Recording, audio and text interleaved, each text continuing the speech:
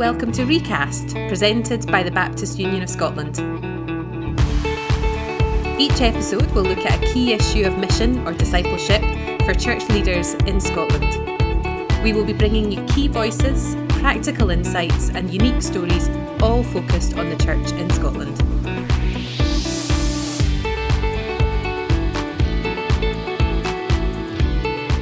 Welcome to the Recast.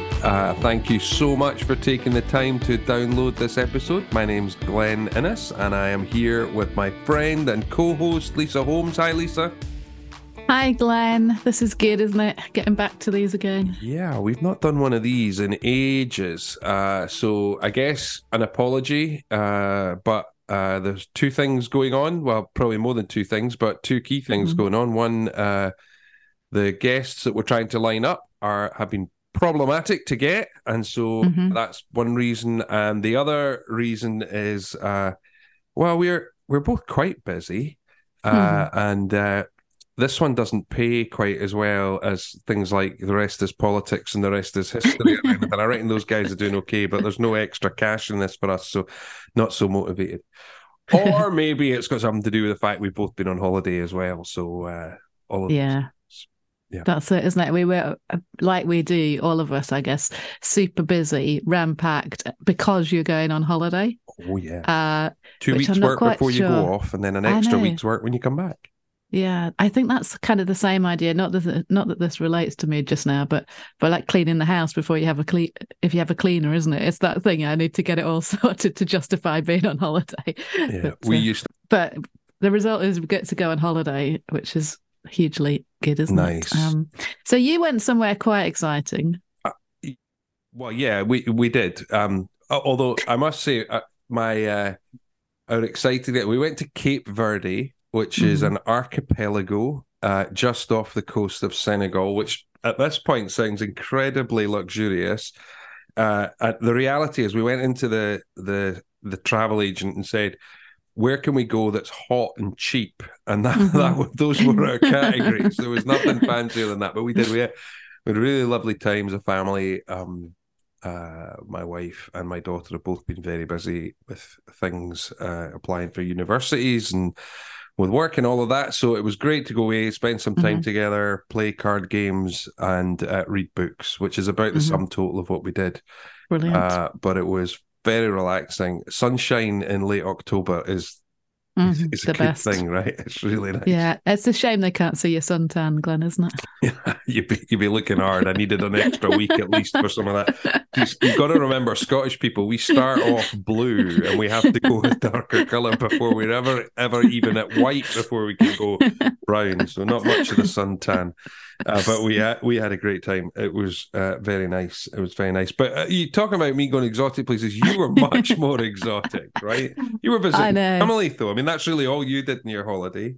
Yeah, no. So my brother, sister-in-law, and wee nephew moved out to Mauritius, and clearly somebody needed to take it for the team and go out to check that they were okay. So managed to find a couple of weeks to do that. It's really interesting, isn't it? Because it was all the things you would imagine. And I'll not make you feel bad about it by telling you what those are. But there's something nice about being there with family. Don't get to see my little nephew terribly often, going to football practice with him and seeing him read his reading books, and then hanging out with their friends and playing volleyball on the beach, international community. And we got to go to their church, and so it was all the lovely holiday things, but actually it was the stuff that arguably has more meaning as well. So it was really, it was really special to go there and just have a proper break and be restored. And good. I don't know, we're not always great at doing that, are we? No, I think that's true. To take a very serious turn off of a slightly frivolous intro, I think that's true. And I would reflect that I think I've had more conversations with ministers in the last 3 months about kind of some level of exhaustion or a sense of disillusionment with the calling, or a sense, how would you put that? Maybe a sense of not having the energy or vision for another go And I do think there is a sense of, okay, we got through COVID, we got through the period after COVID, and now we're in this other bit. And there's a real sense of, whoa, I'm not sure. So I think that point about caring for ourselves and making sure that we actually get some space and time to rest and recover is really important. Yeah, definitely. And I think, this has been said before by better people than me, but, we are human beings and not doings. But actually, our kind of Western mindset is much more towards being a human doing and assessing ourselves by that, really. So being somehow a little bit, like we were saying, seems like, oh, I shouldn't really talk about this because I didn't do anything. I just was for a few weeks. I mean, it's funny because I came back from holiday. I felt like I had to justify that I'd sat on a beach, but I read 5 books. Well done, Glenn. Thank you. I produced something. I was productive. I read 5 books, but I mean, the bottom line is they were mostly rubbish novels. But I did accomplish something. Please tell me I did a good job. Well done. This short series in the recast is picking up some of the top from our recent Canopy autumn program. And this talk in particular runs off the back of what we were just talking about. And it's a talk by Dr. Carmen Imes. Carmen is the Associate Professor of Old Testament at Talbot School of Theology, which is part of Biola University out in California, another very hard place to live with no sunshine in October. But Carmen has written a number of books and articles, but her most recent book is a book called Being God's Image, Why Creation Still Matters. And that's really the subject matter of her talk here. And I think it's a brilliant insight for us into what it is to be human and how that impacts on how we live day to day and how we relate to one another, to God, and to creation. So I think it's theological, but it's really helpful. Did you enjoy it, Lisa? Absolutely. Yeah, thought it was absolutely great, and definitely one of those you need to come back to more than once to really reflect on some of the things that she's speaking about.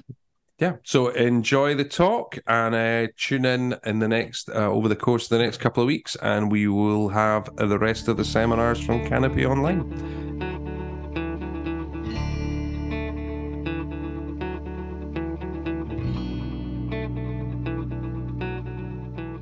Well, it is a huge honor and privilege to address you today as the Baptist Union of Scotland. As I understand it, you're gathering in homes and churches across Scotland to reflect together on what it means to be the image of God and what it means for you as a church to speak into culture, to invite others to join your fellowships, to even mentor and train and disciple your young people as they're engaging in an increasingly hostile world where there are so many different versions of what it means to be human and what life is all about.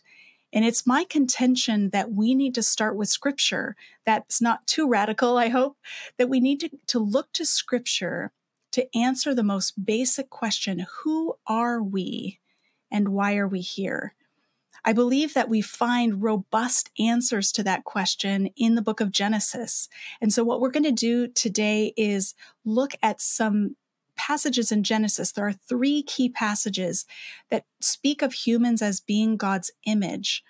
And so I want to unpack some of what I've learned as I've reflected on and studied these passages, because I'm convinced that in a world where so many people and institutions and movements are clamoring to tell you how you can create your own identity, how you can find yourself, how you can self-actualize, that actually Scripture puts us on a very different path.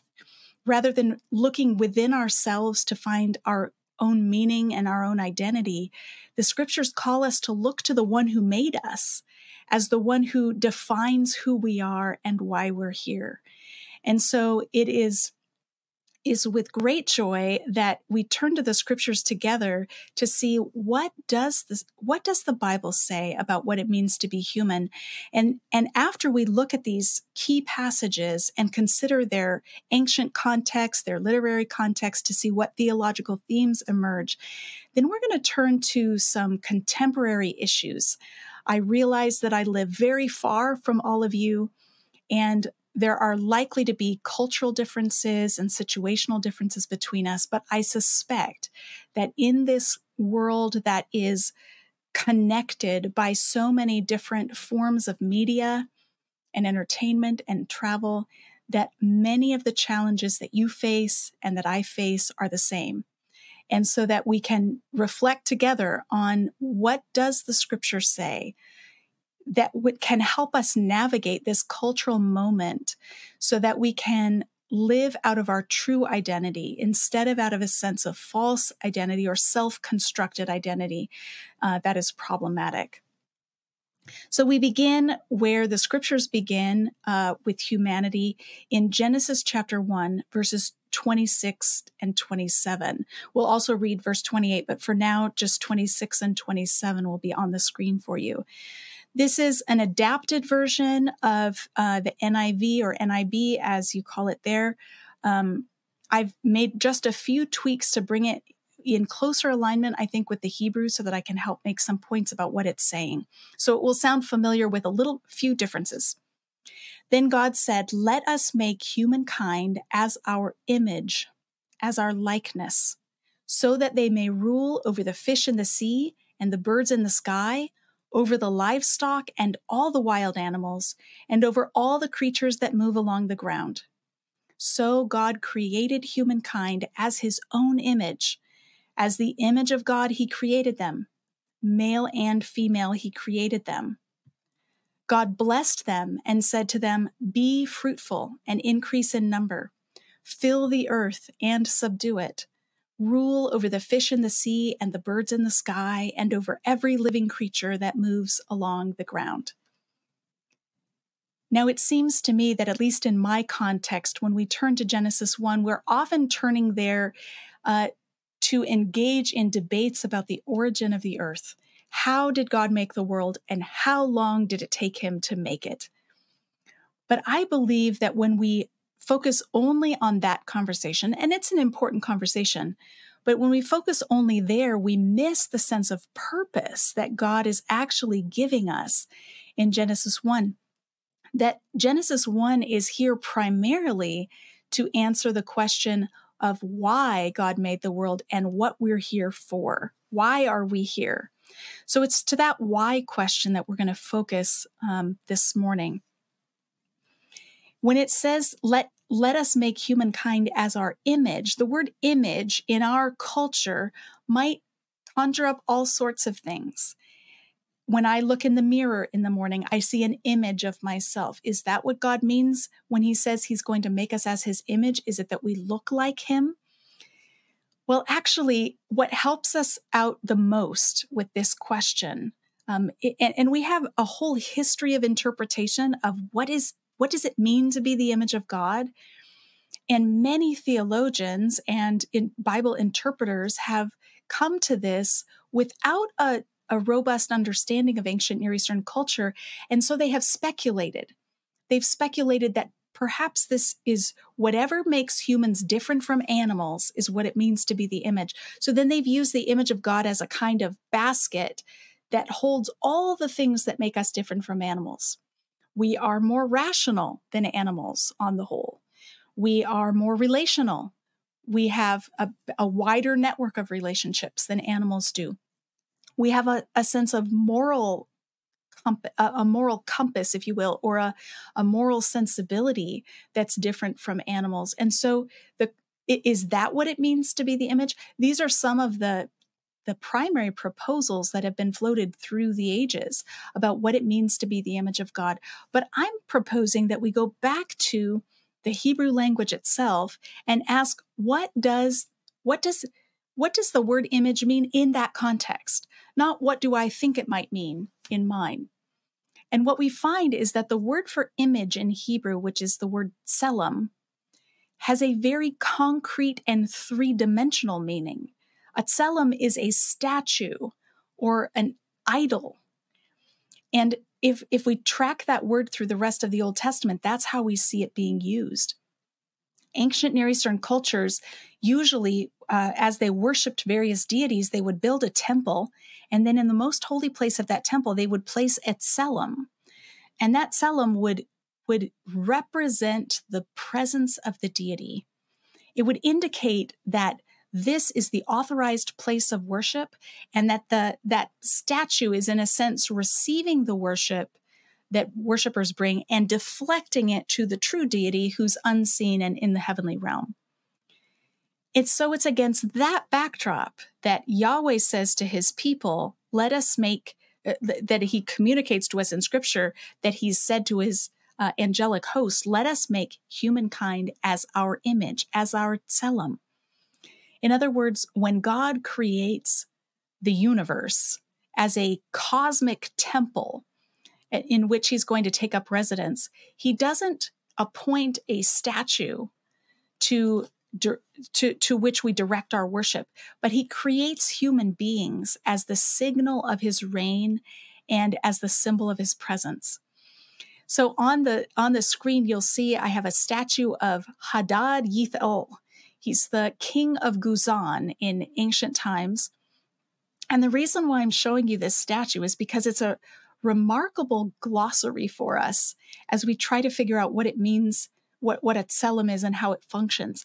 You can't see it at this resolution, but if you were able to zoom in on the skirt, on the bottom of his skirt, that flat surface is actually inscribed with a message. And the message the message tells us that this statue is indeed a statue of Hadad, and that he's the king of Guzan. And it very helpfully tells us that the statue itself is a tselem of him. And so it helps define the word for us. And here's the situation. Hadad was a king over a smaller territory, but he went out and conquered a new territory in battle. And in order to indicate that he was king over that new territory, he set up this statue of himself as a reminder of who's boss and as a symbol of his rule. And so when God says that he's created humankind as his image, he's indicating that everywhere humans are, in our embodied selves, our three-dimensional selves, we are a reminder or a symbol of the presence of God. We remind the rest of creation and each other of his rule and reign over all things. And so it makes sense that the next line we see in Genesis 1:26 is, so that they may rule. Because if image of God is our identity, we are the image, we are that three-dimensional representative of the deity. The vocation or the purpose for that identity is to rule over creation on God's behalf. It's not to build kingdoms for ourselves. It's not to self-actualize or become fully independent and self-sufficient, but rather to cooperate with other humans in carrying out the rule and reign of God on this planet. I think there's so much that we could say about this passage. There's so much that jumps out at me. But one thing we can't miss is in verse 27, when it specifies that when God made humankind as his image, we're talking here about male and female. Both men and women are the image of God, fully. From the very beginning, both men and women have the identity as God's representative and the vocation to rule over creation. We were built for collaboration. We were built for partnership. Together, we're supposed to get this job done. That's inspiring to me because as I look back over the history of humanity, I see a lot of people dominating other people. I see a lot of humans ruling over other humans. And yet in this passage, humans are never told to rule over each other. We're told to together rule over the non-human world. We're supposed to be fruitful, increase in number, fill the earth, and subdue it. That is to say, we're supposed to maintain the order that God created in Genesis 1, to maintain the space for human and animal and plant flourishing. That is the first thing we need to recognize about being human. There are lots of other things that we will do in the world. There are lots of specific endeavors that we may engage in. But at our core identity is that we're the image of God, that we represent His rule, and that we participate in carrying it out. For such a foundational concept as the image of God, it is really surprising that there are only 3 passages in the Old Testament that mention the image of God.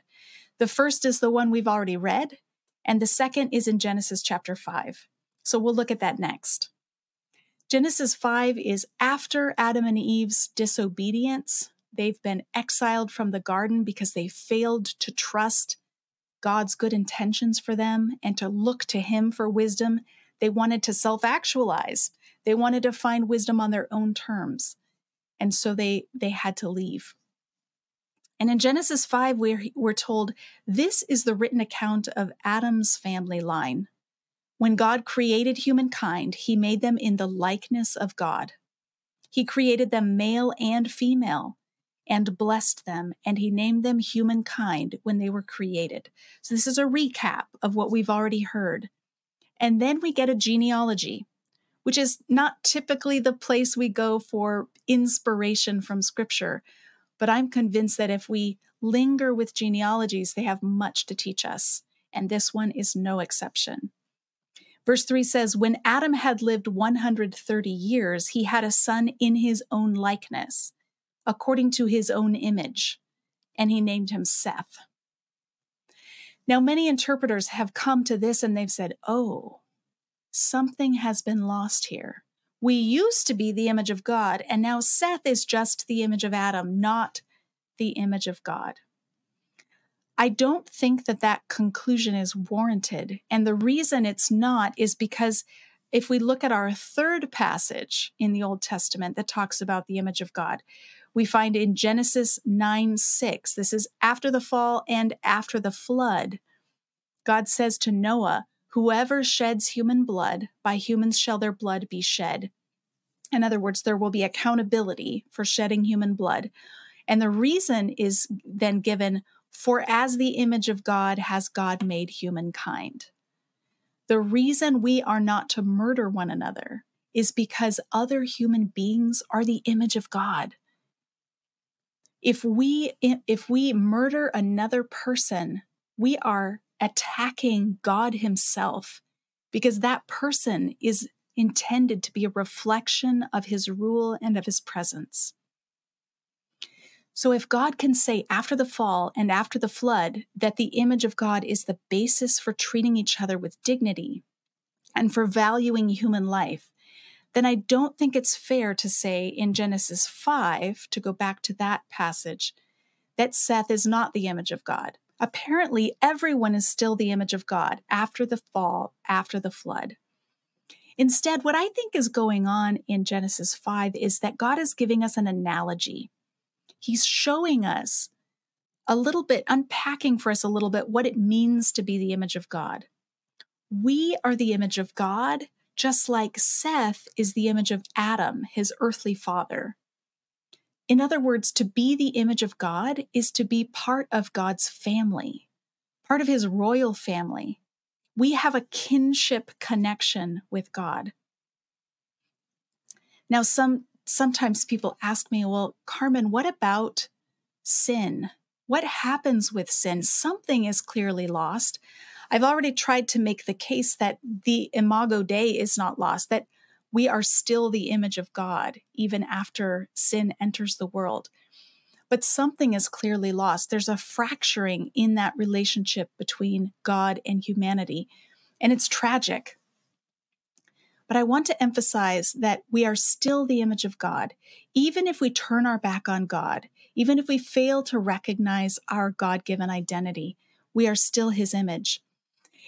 You can imagine this in a family. Imagine perhaps you have children of your own. Imagine one of your children refuses to speak with you.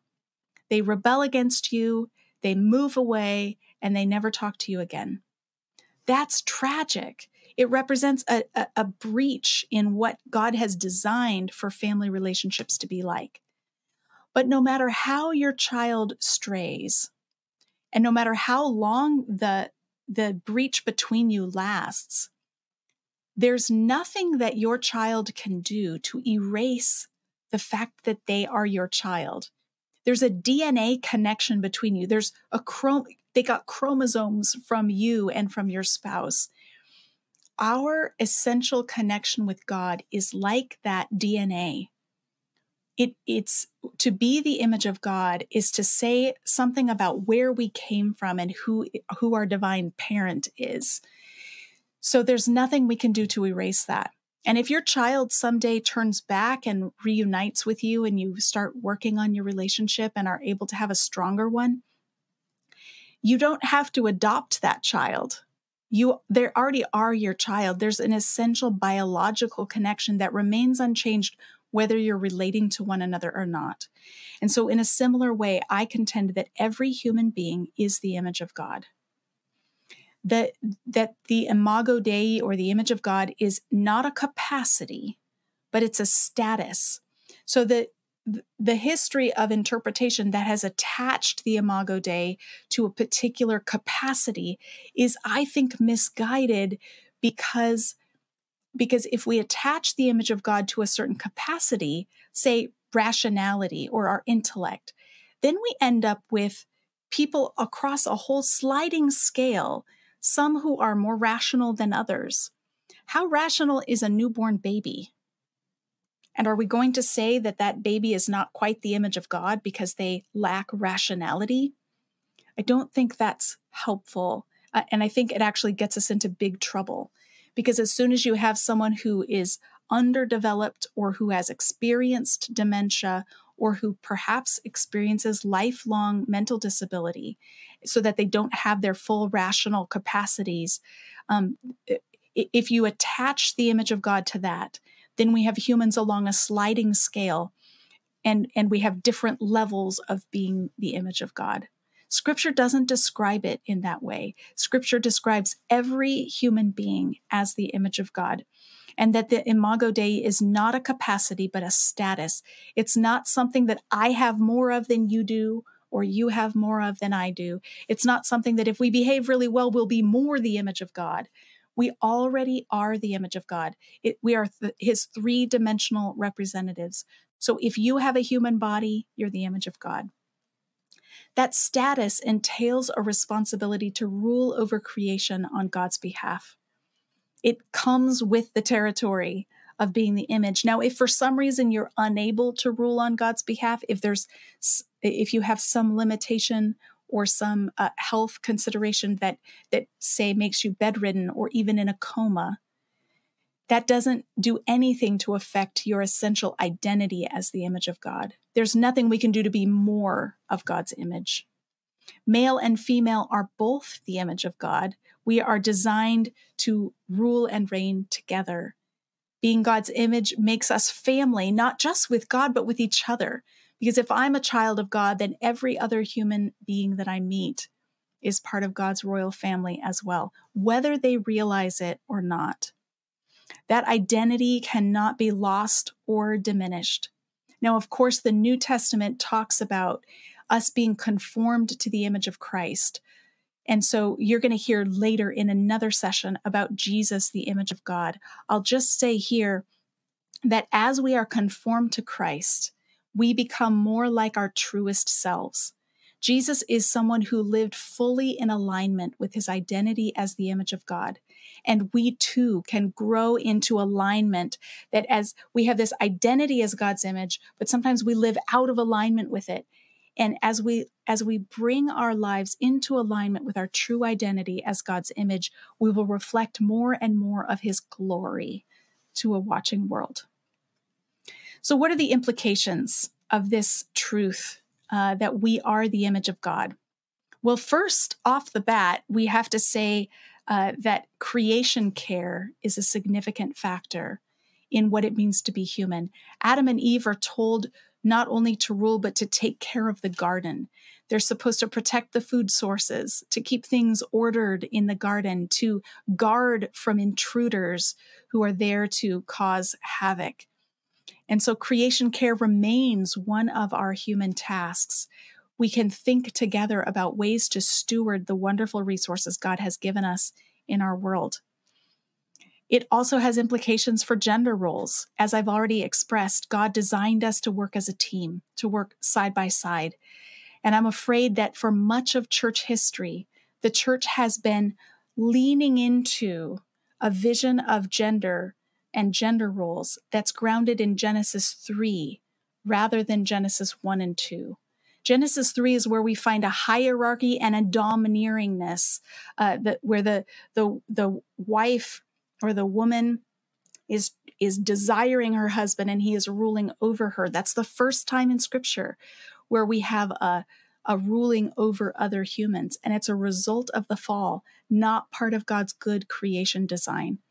So I want to call the church to come back to Genesis 1 and 2, to explore more fully the kind of partnership that we were intended to have so that all can flourish. There are so many implications for race and for ethnicity. I don't know what particular pressures you have in Scotland related to this issue, but what I know is that around the world, there is always the temptation to value people who look like me and devalue those who seem different than I am. And so whether that's by skin color, by accent, by language spoken, by skills, we have to guard so carefully against looking down on anyone, because every human being is the image of God.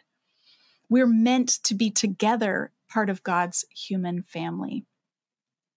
It has implications for class. I don't know how things are in a Scottish context, but in the United States, I'm told we are more class divided now than we were 50 years ago. That I am less likely to encounter people who are from a different income bracket and a different class background than I am, than myself, than I was as a child. So that our churches were far more integrated 50 years ago, where you had people from every level of society.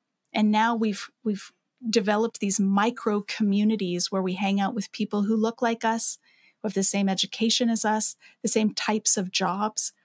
And we don't have that interaction with a cross-section of humanity. This is a problem because when we only hang out with people in our same life circumstance, we become unaware of the pressures and the problems and the privileges and opportunities that are around us. We need to follow what the New Testament writers tell us. One of Paul's deepest concerns for the early church was to pull down the barriers that divided Jewish and Gentile followers of Jesus, and to ensure that early Christian communities were being like family to each other. They were eating meals together. Young and old, rich and poor, male and female, they were a family. And I think we have work to do in that area. If every person is the image of God, then it doesn't matter what type of disability you might have.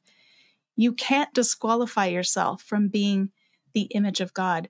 And if we look around at our churches in the United States, we find that our church buildings, are some of the least accessible buildings.